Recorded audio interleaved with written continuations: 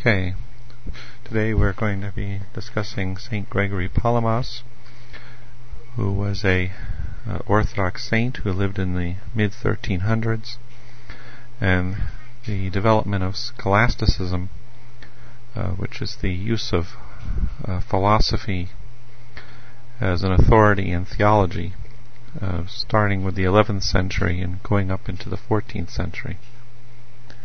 In this class, we're going to be discussing the end of the patristic period in the West and the struggle to maintain the faith of the patristic period in the East. And this struggle took place over several hundred years in the East, and in many respects we could say it continues till today.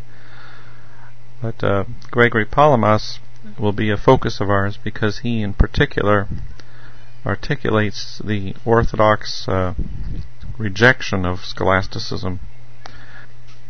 One of the most useful books for studying this contrast between the preservation of patristic thought in the East, such as in Gregory Palamas, with the gradual change in religious thought in the West and the development of what we call scholasticism, is Aristides Papadakis' The Christian East and the Rise of the Papacy, published by St. Vladimir Seminary Press. The kind of standard book for the study of Gregory Palamas would be Father John Meyendorff's Study of Gregory Palamas, also published by St. Vladimir's Press. He also has another book called St. Gregory Palamas and Orthodox Spirituality, and also there's a number of other authors who've written about St. Gregory Palamas. Gregory Palamas' own writings are available in the Philokalia, and in the Paulist Press has reprinted the Triads, which is his main work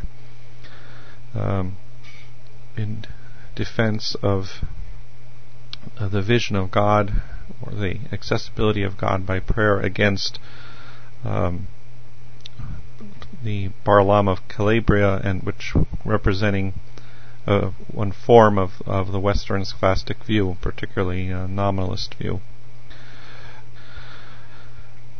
The patristic background to the theology of St. Gregory Palamas is kind of clearly laid out in a book by Vladimir Lossky called The Vision of God, and this has also been reprinted by St. Vladimir Seminary Press. Another book that's very useful for this period as a kind of background would be Father John Meyendorff's book Byzantine Theology, published by Fordham University Press.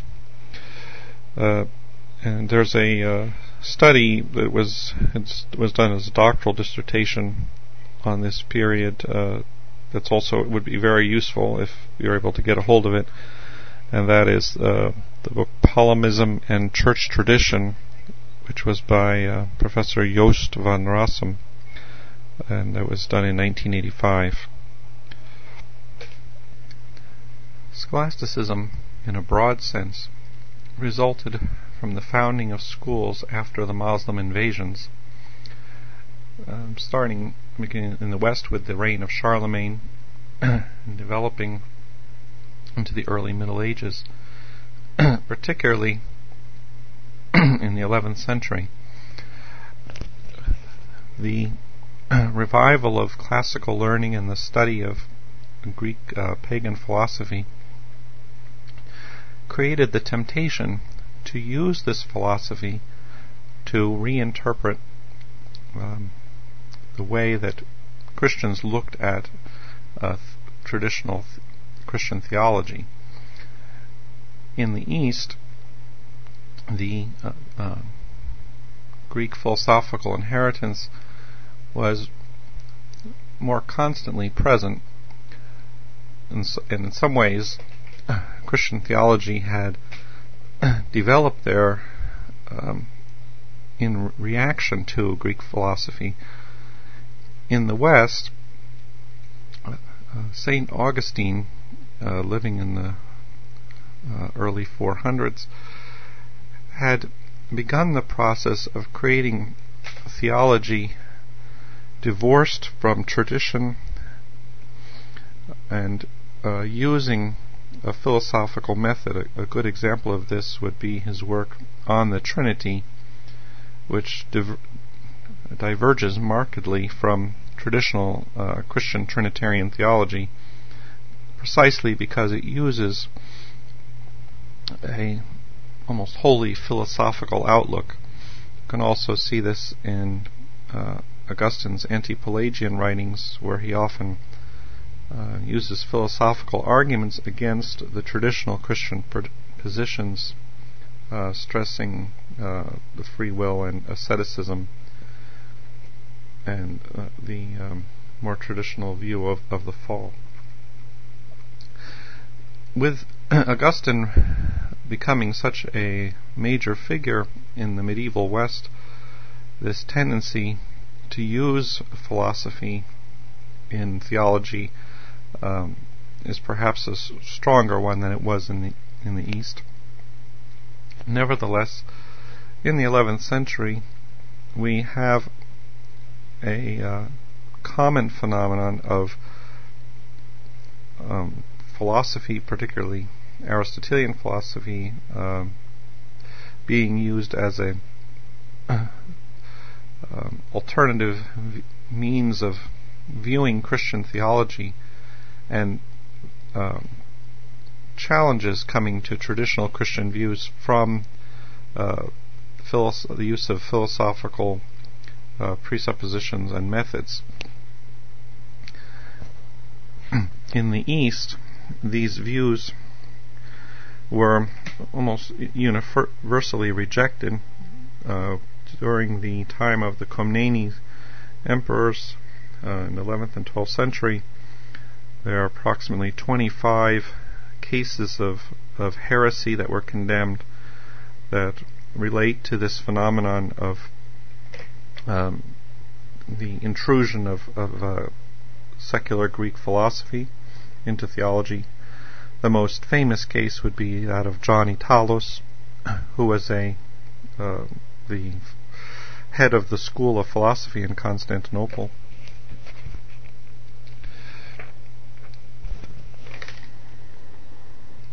John introduced a number of Origenistic Platonic doctrines coming from Greek philosophy, and uses Greek philosophy as an independent source of truth when discussing theology.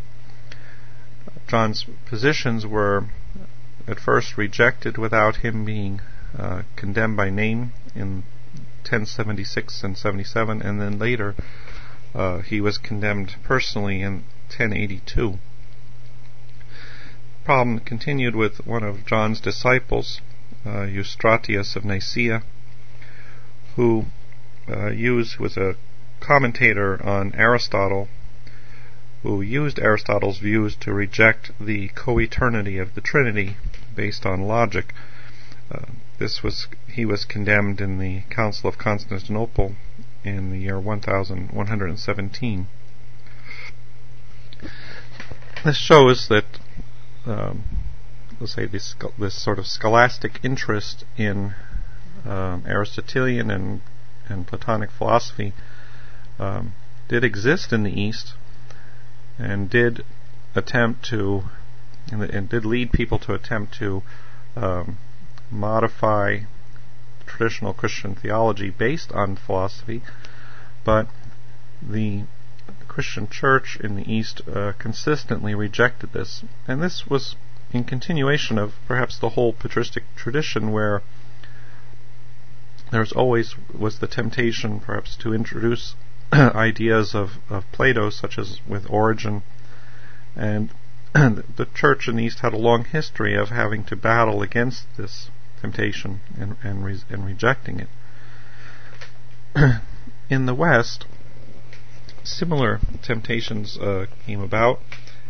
In the 11th century, you have some philosophers who who attempt to change Christian doctrine through the use of philosophy. One of these, Berengar of Tours, who was controversial and attacked often between the years 1054 and 1089 for his criticism of the doctrine of transubstantiation based on dialectic. And also Abelard, later, who died in 1142, was often criticized and attacked for the use of philosophy in a way that seemed to undermine the traditional Christian theology. One of the differences between East and West, however, was that in the West, Berengar and Abelard received some support, and the process of using philosophy in theology was not totally condemned, although these individual teachers were attacked, but they also enjoyed support.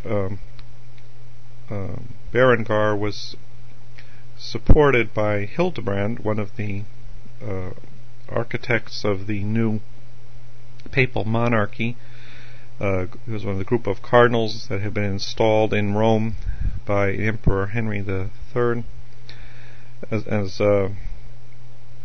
and beginning of the Reformed papacy or monarchical papacy, which quickly broke away from the Orthodox Church and began to make massive changes in the whole fabric of Christian life in the West. And part of these changes perhaps was the greater attention given to philosophy as a means of doing theology. And in any case, it's with this change in the Western Church life, in the papacy, and many other aspects of the Church life, that scholasticism begins to become a force in the West to change the way that theology is approached.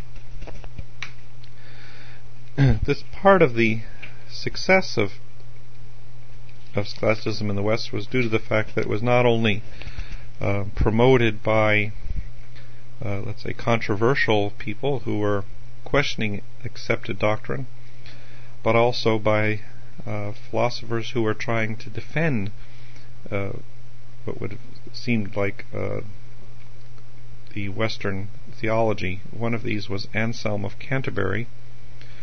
He was a Lombard from northern Italy who went to Normandy to study, and then as a result of the Norman conquest he ultimately became the Archbishop of Canterbury in 1093. Anselm was very much a defender of the new papal monarchy, and took part in the investiture controversy in defending the new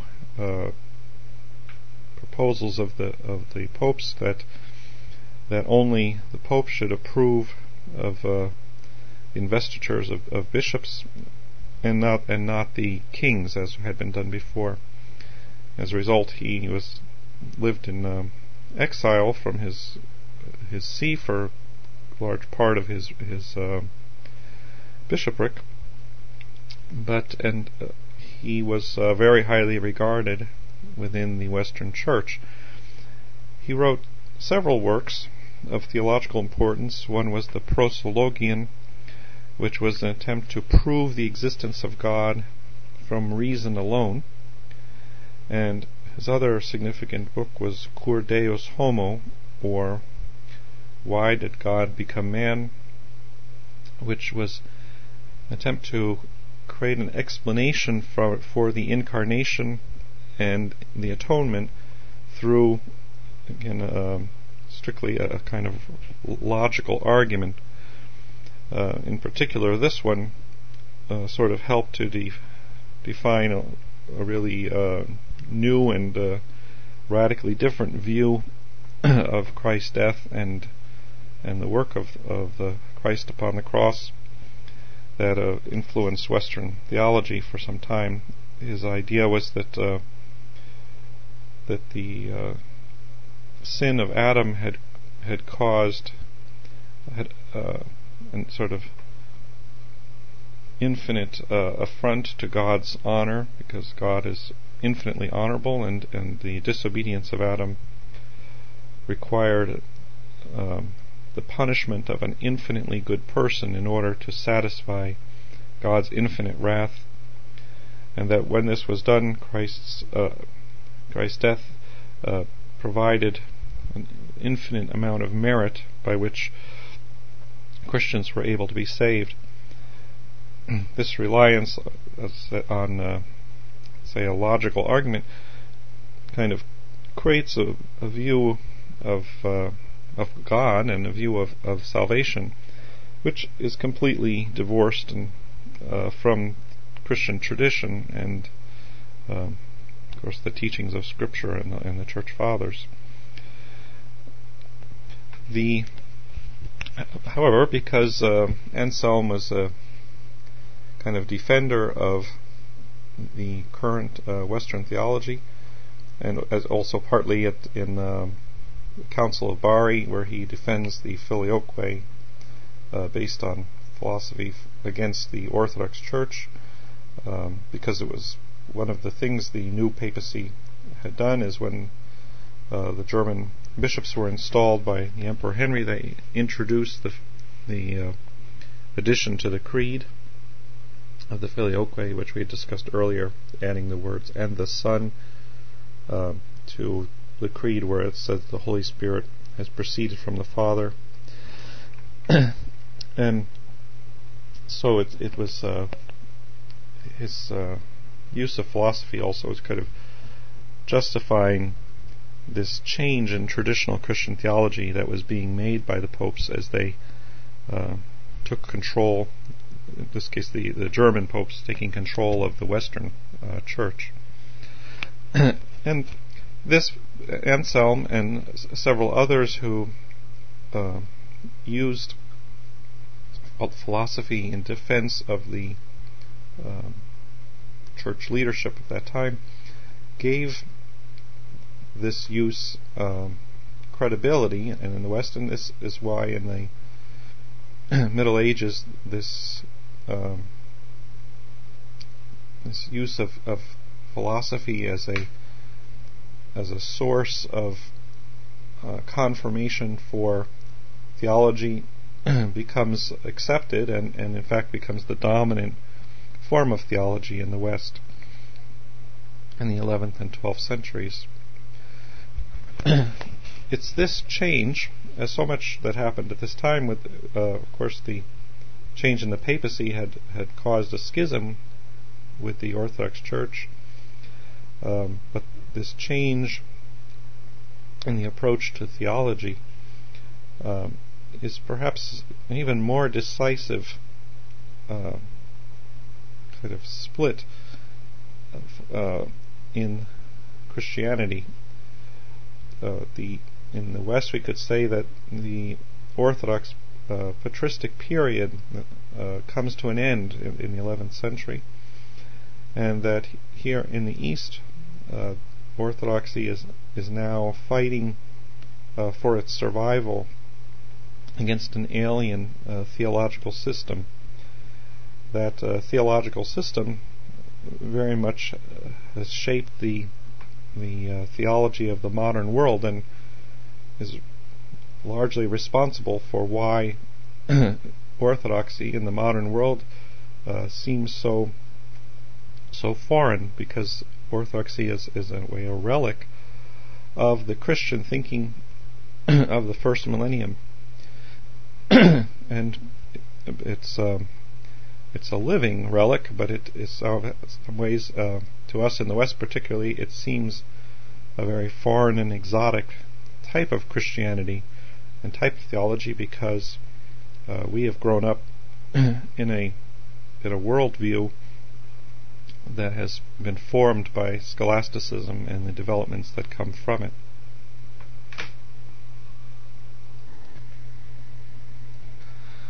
As I had mentioned earlier, in the West, as in the East, there was a certain amount of struggle against the effects of this greater prominence of pagan philosophy. Bernard of Clairvaux had sort of led the struggle against Abelard, arguing that our knowledge of God is based on our love of Him. In some ways, something very similar to what was preserved in the East, a kind of inner relationship with God, rather than one dependent on philosophy. Another part of the West's resistance was that when the works of Aristotle began to be translated into Latin from Arabic in Spain, the authorities of the Church tried to prevent their study to somehow try to hold back the influence of Aristotle in the 13th century. However, this attempt was somewhat vain, as the works of Aristotle were translated and were being brought into France. So ultimately, the West had to deal with these works. Aristotle had been partly available in the West due to the translations of Boethius, but during the 13th century, the very large group of Aristotle's writings became available through the work of Muslim philosophers, particularly Averroes, who died in 1198, who used the writings of Aristotle to develop the doctrine of two truths, that the human reason was capable of reaching truth through philosophy, but that this truth was completely divorced from religious truth, which was kind of accepted on faith and was not, provable by human reason or experience. When Aristotle's works were first being brought into to Europe from Spain, it was primarily through the translations of the writings of Averroes, and so this doctrine of Averroism, or of two truths, became a threat to Christianity in the 13th century, and there was an attempt to turn this back by some scholastic authors. Albert of Courn, or Albertus Magnus, and Thomas Aquinas were part of this attempt to harmonize Aristotle with Christianity, and to show that human reason could substantiate the teachings of the Church. What they were trying to avoid was a sort of skepticism that would come about from saying, well, the teachings of the Church are not able to be supported by any human knowledge or by human reason. And so they created an elaborate system to make to show how human reason could bring one to the teachings of the Christian faith, and in another way to perhaps transform the Christian faith into conformity to the system of Aristotle. This was kind of occupied much of the 13th century. Thomas Aquinas living from 1225 to 1274. Later, this work in the 14th century, this work was questioned by the nominalists, such as William of Ockham and Duns Scotus, who were Franciscans. William of Ockham living between 1330 and 1340 being his most active period. During, in fact, the William of Ockham being really contemporary with St. Gregory Palamas. And their position was that actually the teachings of Christianity were beyond human reason, and therefore had to be accepted by faith alone. This struggle within the West, in a way, seems to pit, very different groups of people against each other. The Averroists, let's say the realists, and the nominalists, all seeming to have very different opinions about Aristotle. However, in some ways they are all very similar in comparison with the Eastern Church, in that they accept certain basic presuppositions of Aristotle, which make them all alien to the approach of the Orthodox Church and also to the early Christian heritage. The basic presupposition of Aristotle which they share is that there is a sort of impassable barrier between man and God, and that this impassable barrier has to do with man living within the material world. For Aristotle, man's life in this world limits him to knowledge through his senses and knowledge through human reason.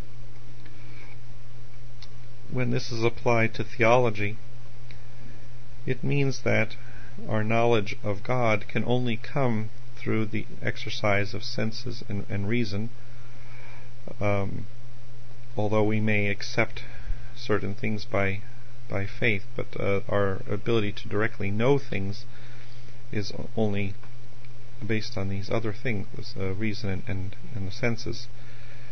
In some cases, people use this idea of natural theology, which is that by observing the world around us, our observation of the world plus our reason allows us to draw conclusions about God which are true, and so we have a certain intellectual knowledge of God from just the world. The main portion of Christian theology, however, becomes attached to what were called created authorities, that is, revelations sent down to us by God to reveal Himself to us. Chief among these would be the Scriptures. Others would be perhaps considered church pronouncements or writings of fathers or decisions of councils. And these kind of are created by God and sent down to us in the material world so that we can study them and come to a certain knowledge of God. Now, this knowledge necessarily is an intellectual knowledge about God, not a direct knowledge of God. This is responsible for the movement in the Middle Ages, affecting us still today, of thinking of theology primarily in terms of academic study. And in certain cases we see that great theologians are really kind of defined as great scholars and academics, and the spiritual aspect of their life seems to be completely left out, or even considered completely unimportant in being a theologian. the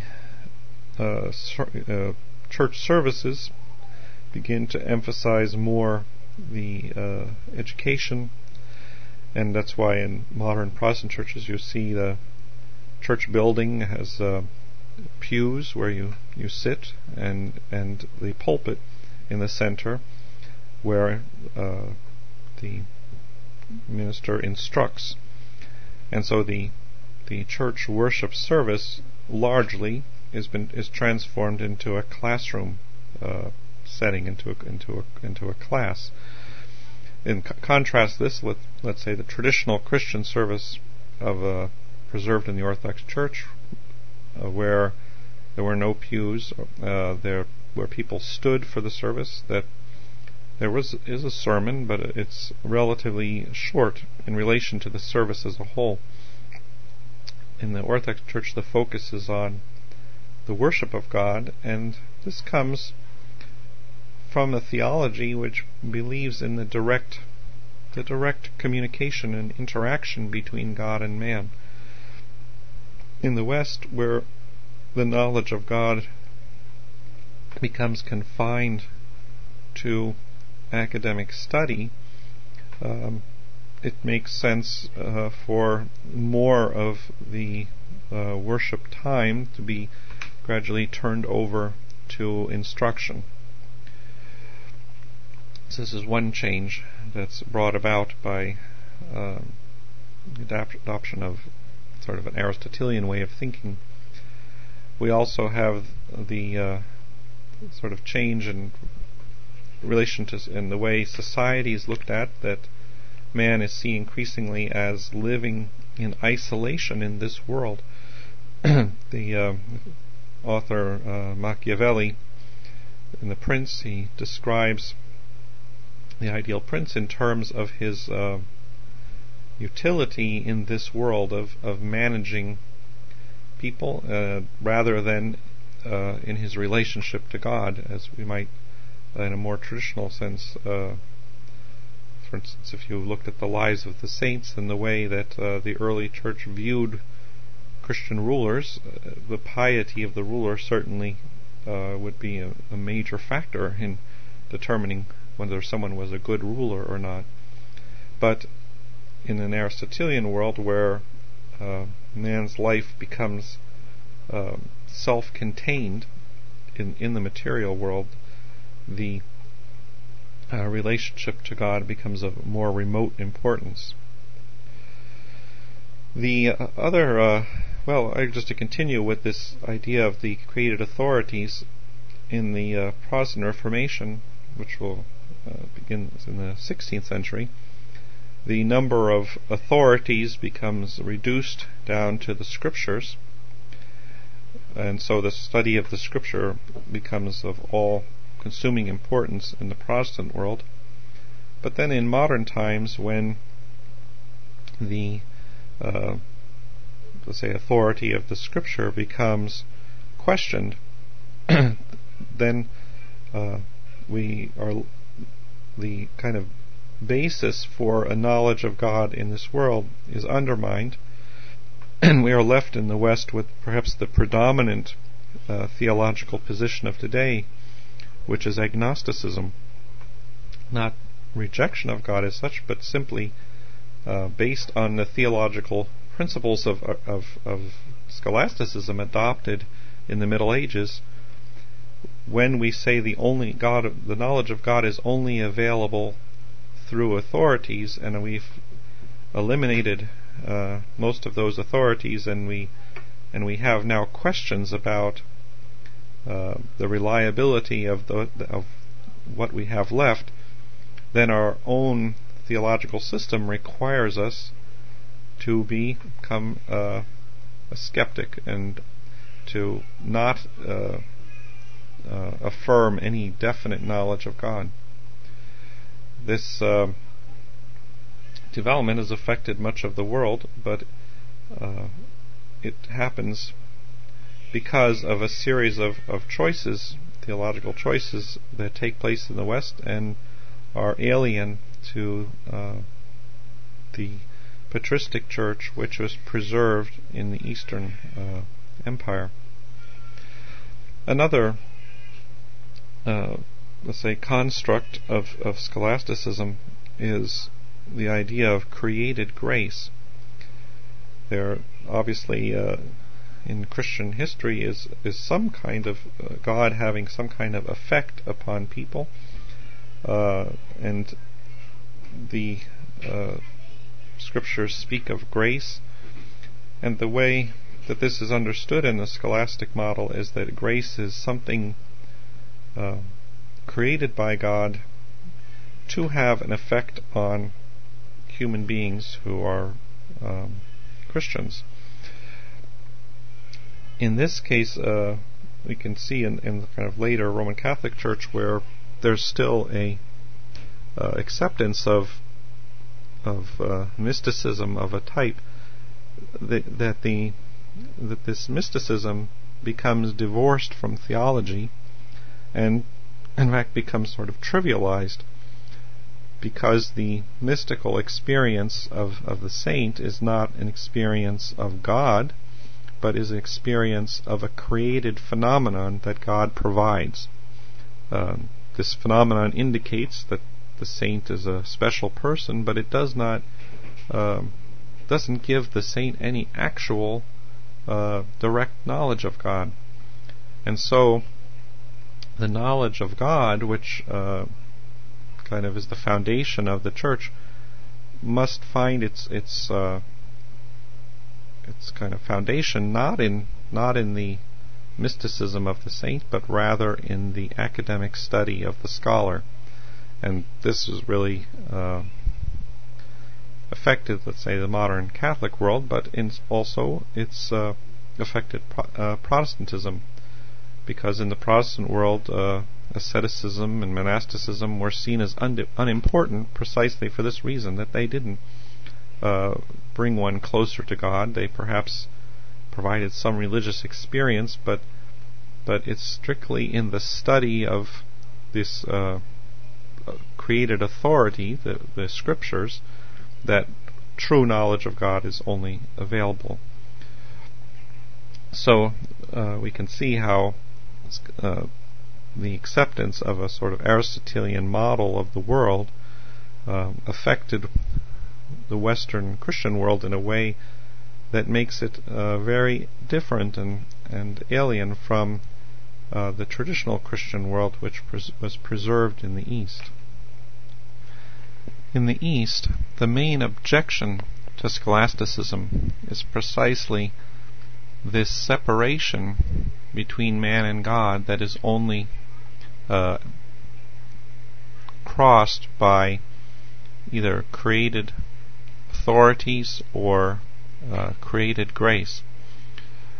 The Eastern Church continued to look at God as directly accessible to man spiritually, and we'll see that in the conflict that comes about between Gregory Palamas and a representative of Western scholasticism, that the two issues of the, say, theological knowledge of God and the spiritual knowledge of God are closely linked.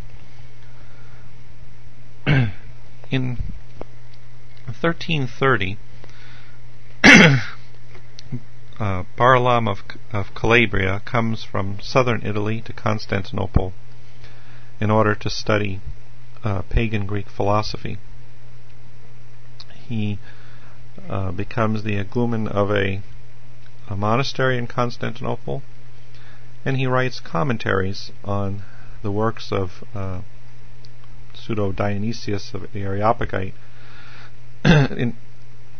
because Dionysius writes about, let's say, this kind of negative theology, or what's called apophatic theology. It's a very curious thing that Dionysius is interpreted in so many different ways at this time, reflecting really different points of view. And Thomas Aquinas' discussions of Dionysius, he sees his negative theology as a logical method of a kind of dialectic of negations, which make sort of rational theological statements about God using the sort of negative approach. Barlaam, coming more from the nominalist camp of Western scholasticism, he thinks of Dionysius as more rejecting any kind of knowledge of God at all, particularly or of theology. In a way, a kind of agnosticism. For Gregory Palamas, the mystical theology of Dionysius is not. He does see it as a rejection of the value of rational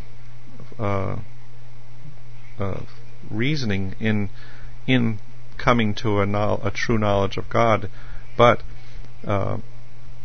he doesn't interpret it. So he sees it as not just another rational method, but saying that the rational methods are insufficient, in agreeing with Barlaam there, but goes on to see it as a spiritual, that the spiritual knowledge of God is possible, which surpasses the abilities of the human reason.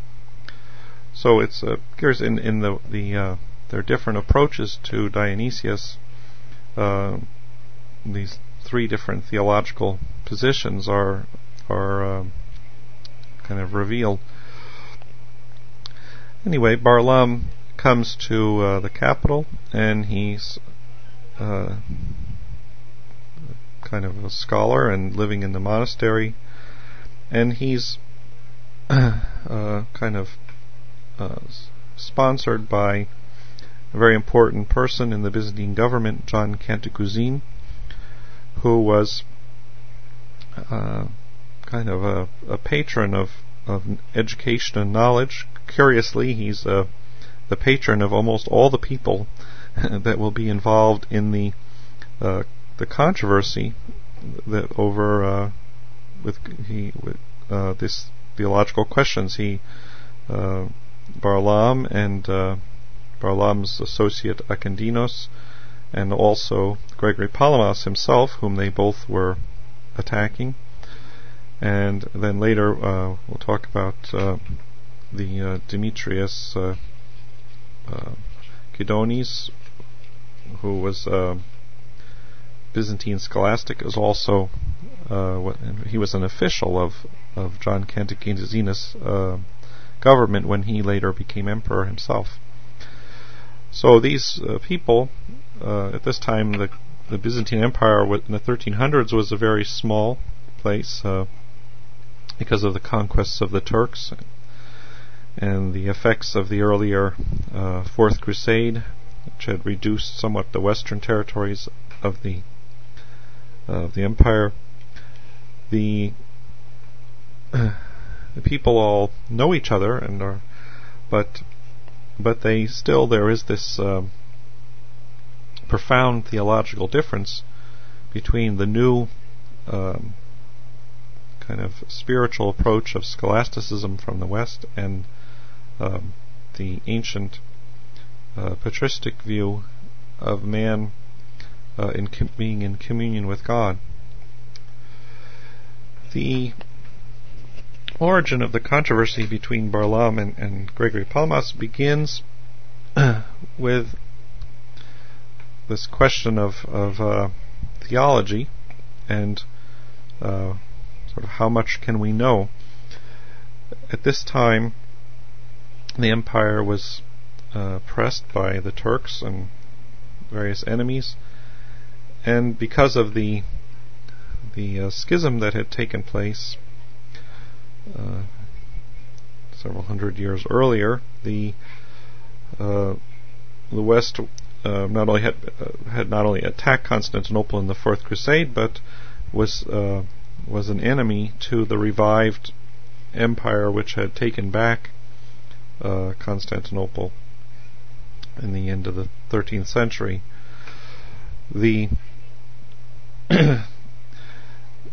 There were therefore discussions between the Byzantine Empire, Byzantine Church, and the Western theologians attempting to reach some kind of reconciliation between the Byzantine Church and the Western Church, partly just as a means of survival for the Byzantine Empire, because it was felt that by reaching a theological understanding that the West would then offer military help which would allow the Byzantine Empire to survive.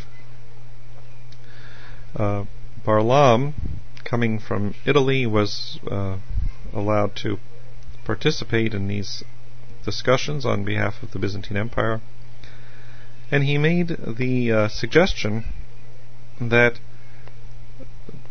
because God is unknowable, and that human reason is in kind of following a sort of nominalist approach, is incapable of defining the divine nature, that both sides should just agree that whether or not the Filioque was correct is a sort of unknowable problem, and therefore they should just unite on a sort of mutual agnosticism about this.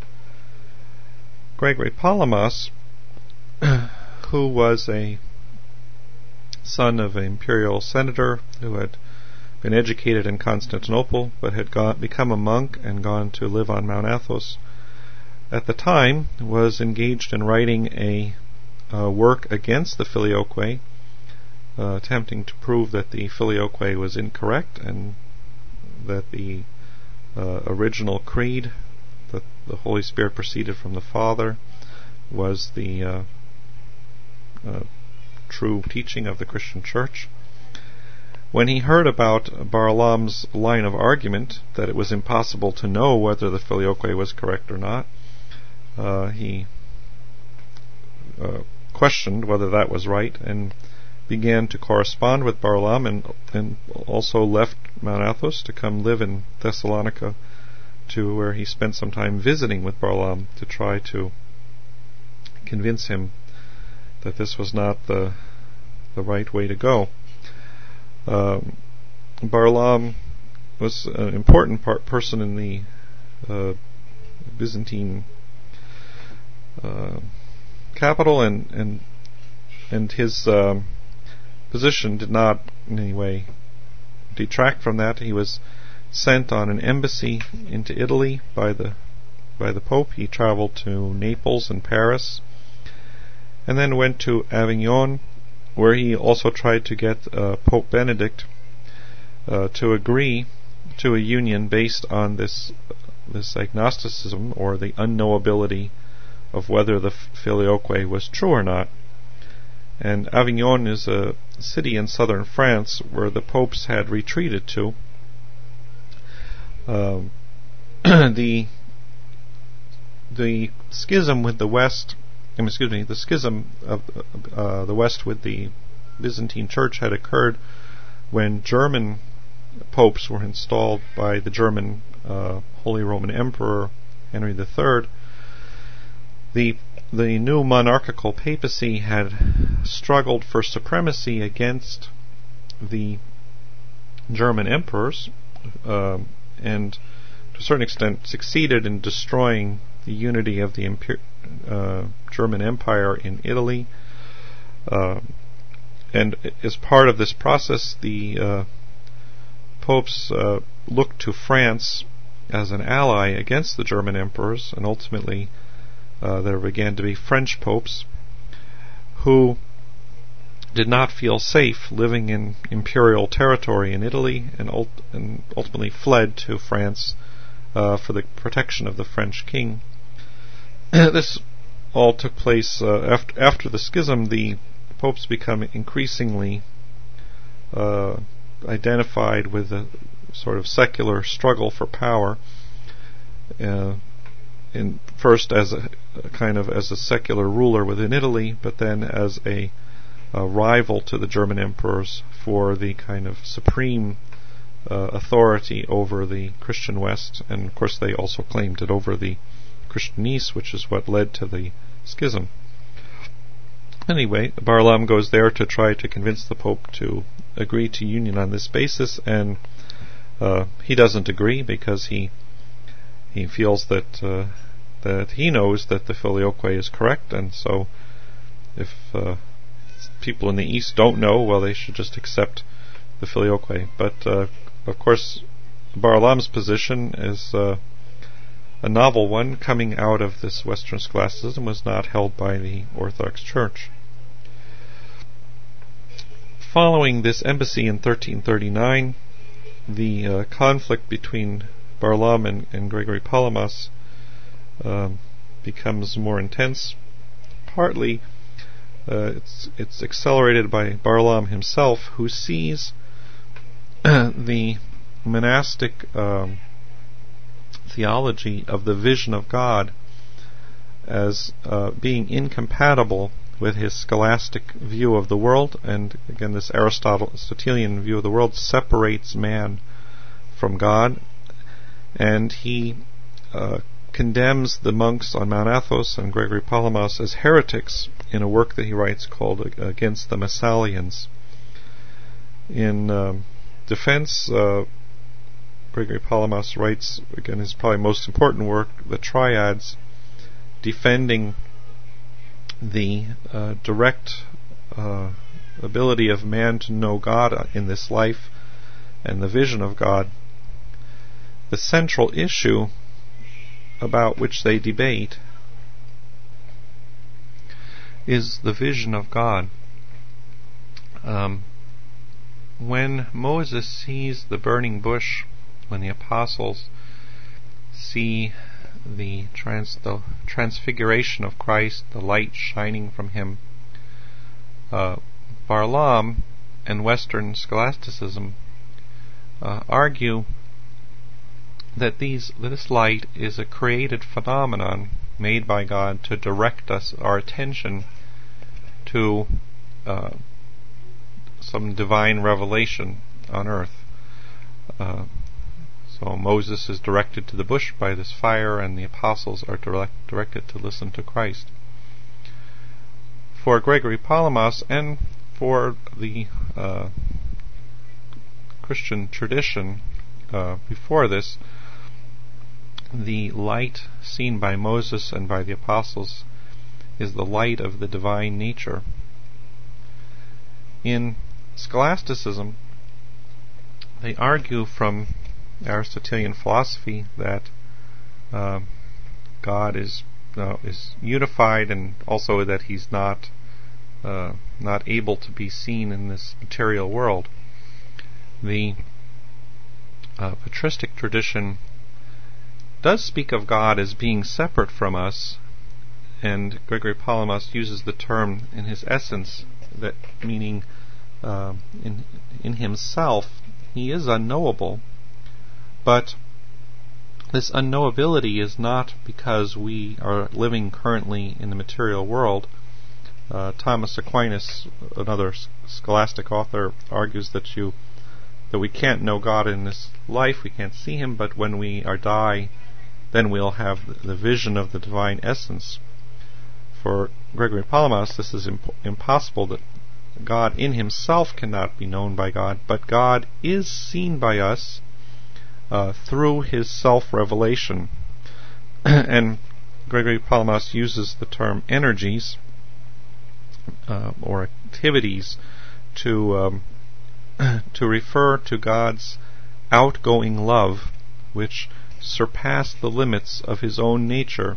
This is seen in the Son of God taking on the human nature to be born and to die, but also in His shining forth into the created world to be known by us. And this is a light as seen by Moses and the disciples, and also by many Christians. It's the permeation of the soul, not by some created grace that's sent down, but by the uncreated grace, which is God Himself radiating into us when we accept Him. It's the transformation of the material world by divine grace, such as happens in the case of relics. We have a positive view of the material world as something created by God, and that the whole of creation, material and immaterial, is able to be infused by God's presence, because He made the created world to be in communion with Himself. And this is kind of the opposite of the scholastic view, which seems to say that the material world, again coming probably from Aristotle, is somehow foreign to God, and that we can't, while we're in our bodies, we're not able to know God, to see Him directly. And this, we only know Him through through study of these created authorities. This different attitude to the body is part of also Barlaam's controversy with the monks. In the scholastic world, the body is not important; it's an obstacle to God. It's our study that's important. It's particularly philosophical education that makes the knowledge of God possible. The monks were not philosophically educated people, and they, in the Christian tradition of Christian asceticism, the body is used to help us to reach the knowledge of God. Today we use fasting and bowing as part of our worship. The acceptance of the creation of God as good means that this body that God created can be used for our spiritual benefit. And the worship of God involves the whole man, just as the communion with God also permeates the whole man, sanctifying the body as well as the soul. And so this was the kind of conflict between Gregory Palamas and Barlaam. As it happened, a council was held at the time when Barlaam made this attack in the year 1341. The council supported Gregory Palamas, and Barlaam's attack was rejected. As a result, Barlaam moved to Avignon, to the west, and becomes a Roman Catholic, and ultimately is appointed as a Catholic bishop. And also, in his career, was teaching the Renaissance poet Petrarch Greek. After Barlaam's defeat, there was further attacks against Gregory Palamas by those who question his language of essence and energies as dividing the simplicity of God. But when these matters were examined by councils, it was found that in his expressions he wasn't dividing God into parts, but speaking of two aspects of God: his unknowability and his outpouring of love, which surpassed the limits of divinity, but at the same time allowed man to surpass the limits of humanity in coming into communion with God. The politics of the civil war that began in 1341 after the death of the Emperor Andronicus III prolonged the controversy, and Gregory Palamas was arrested by the Patriarch for supporting his rival, the Emperor, John Cantacuzenus, who ultimately became emperor. But after the civil war, the decisions of the earlier council were reaffirmed, and Gregory Palamas became an Archbishop of Thessalonica, and his theology ever since has been considered the official theology of the Orthodox Church. The victory of Gregory Palamas did alarm some of the humanists who were interested in pagan philosophy. Curiously, a number of humanists, such as the Cabasalists, Nicholas and Nilus and George Scalarius, were interested in the pagan philosophy, but at the same time acknowledged the theology of Gregory Palamas as being correct. But there were humanists who rejected Palamas and who came to see the Western scholastic movement as the sort of best hope for the study of Greek philosophy. Demetrius Kydonis, who was John Cantacuzine's foreign minister and later served Emperor John V and Emperor Emmanuel II, was involved in translating Western scholastic works by Anselm of Canterbury and Thomas Aquinas, and even some of the works of Augustine. They argued that the scholastics were more Greek than the Byzantines, and in this they were correct, because at this time by Greek they meant pagan Greek, and this revived interest in pagan Greece was at variance with the Christian Church's rejection of many aspects of Greek philosophy.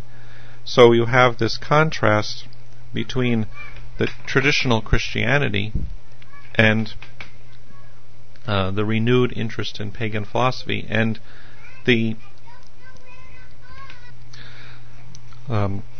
humanists in the East began to identify with the scholastics and became a party supporting union with Rome, and they ultimately became sort of known as the Latinophones, or the Latin-minded. And as a result of this, not only many of them joined the Catholic Church, but such as Demetrius Kydonis, working within the Byzantine government, supported the unionist policies, which led to the Council of Florence in 1438, which sought to unite with Rome for the sake of gaining material military cooperation from the West to support them against attacks from the Turks. Demetrius Kydonis himself converted to Roman Catholicism in 1357, along with his brother Procor. There was also Emmanuel Calecus, who died in 1410, and Bessarion, who ultimately became a cardinal, died in 1472. There was another side of Byzantine humanists that, in a sense, just returned to paganism, and this is represented by George Gemistus Plethon, who also attended the Council of Florence and who died in 1452. Well, the scholastic movement in the East led to the Unionist party that controlled the policies of the Byzantine state in the last years of the Byzantine Empire. It was ultimately the Palamite portion of the church that ultimately prevailed in preserving the patristic tradition of spirituality and communion with God in the Eastern Church up to the present time. And many influential church leaders came out of this, besides some patriarchs of Constantinople, also the St. Sergius of Radonezh in Russia, and the Hesychast movement in the Slavic countries. And on Mount Athos is kind of a continuation of the spiritual tradition of the fathers, and this is kind of as a sort of heart of the Orthodox view of the world and the view of our relationship with God, is that there is this possibility of communion with God, not because God is not transcendent. He is transcendent, but His divine love transcends His own transcendence and makes possible our salvation and our communion with Himself.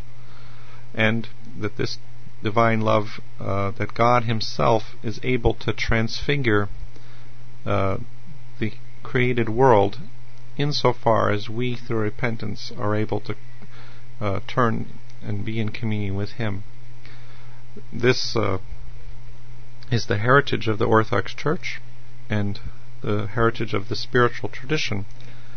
At this time, as we talked about today, this is where it is preserved, while the West turns to a sort of more Aristotelian system, which compartmentalizes us in this life away from God and kind of leads to a secular society and to a view of Christian theology as an academic exercise, and trivializes Christian spirituality.